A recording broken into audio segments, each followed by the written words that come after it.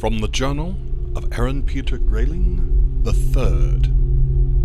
I have heard stories of these creatures, these automatons, but I have never seen one personally, or close up. In the alcove in the next room, the one connected to the brick room that we found all of the components of what I was looking for, there is one. Dr. Wright explains to me that it is a post-cadaverous automaton. Sadly, his explanation is interrupted by my fool brother touching the creature and having it come to life. Its eyes open, and it begins staring. The doctor touches it, and its focus immediately changes to him. The creature is somehow alive. Raya, the mourner assigned to take care of me by my parents, acts as women do often without thinking and attacks the creature, wounding it but not killing it. It takes quick thinking on my part and a little bit of work, but I am able to get the creature to calm down. Its focus on me, I asked Dr. Wright immediately to heal the poor thing. I believe with that we have made a friend. Or a servant. I'm truly uncertain at this point. While we are doing this, Alistair, Krell, and Raya have been looking around the room.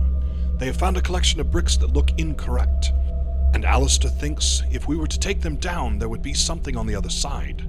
I am able to talk Frank, as we have named the creature, to use his prodigious strength to take down the bricks. The knockdown opens up a tube station. We notice that there is a gate at one end. Pulling the hinge pins, we are able to open it and step in. We are standing on a platform of an unused portion of the subway system, or the tube stations. Looking around, I notice that there is an office intact, there are ramps. The whole thing seems to be perfectly made for me to use it as a clandestine meeting hall. A plan starts to form in my head, and I immediately scribble notes. I must go downtown as soon as possible and endeavor to purchase the rights of the buildings above. If I can do that, I shall have access to the subway station and everything around it with no one the wiser.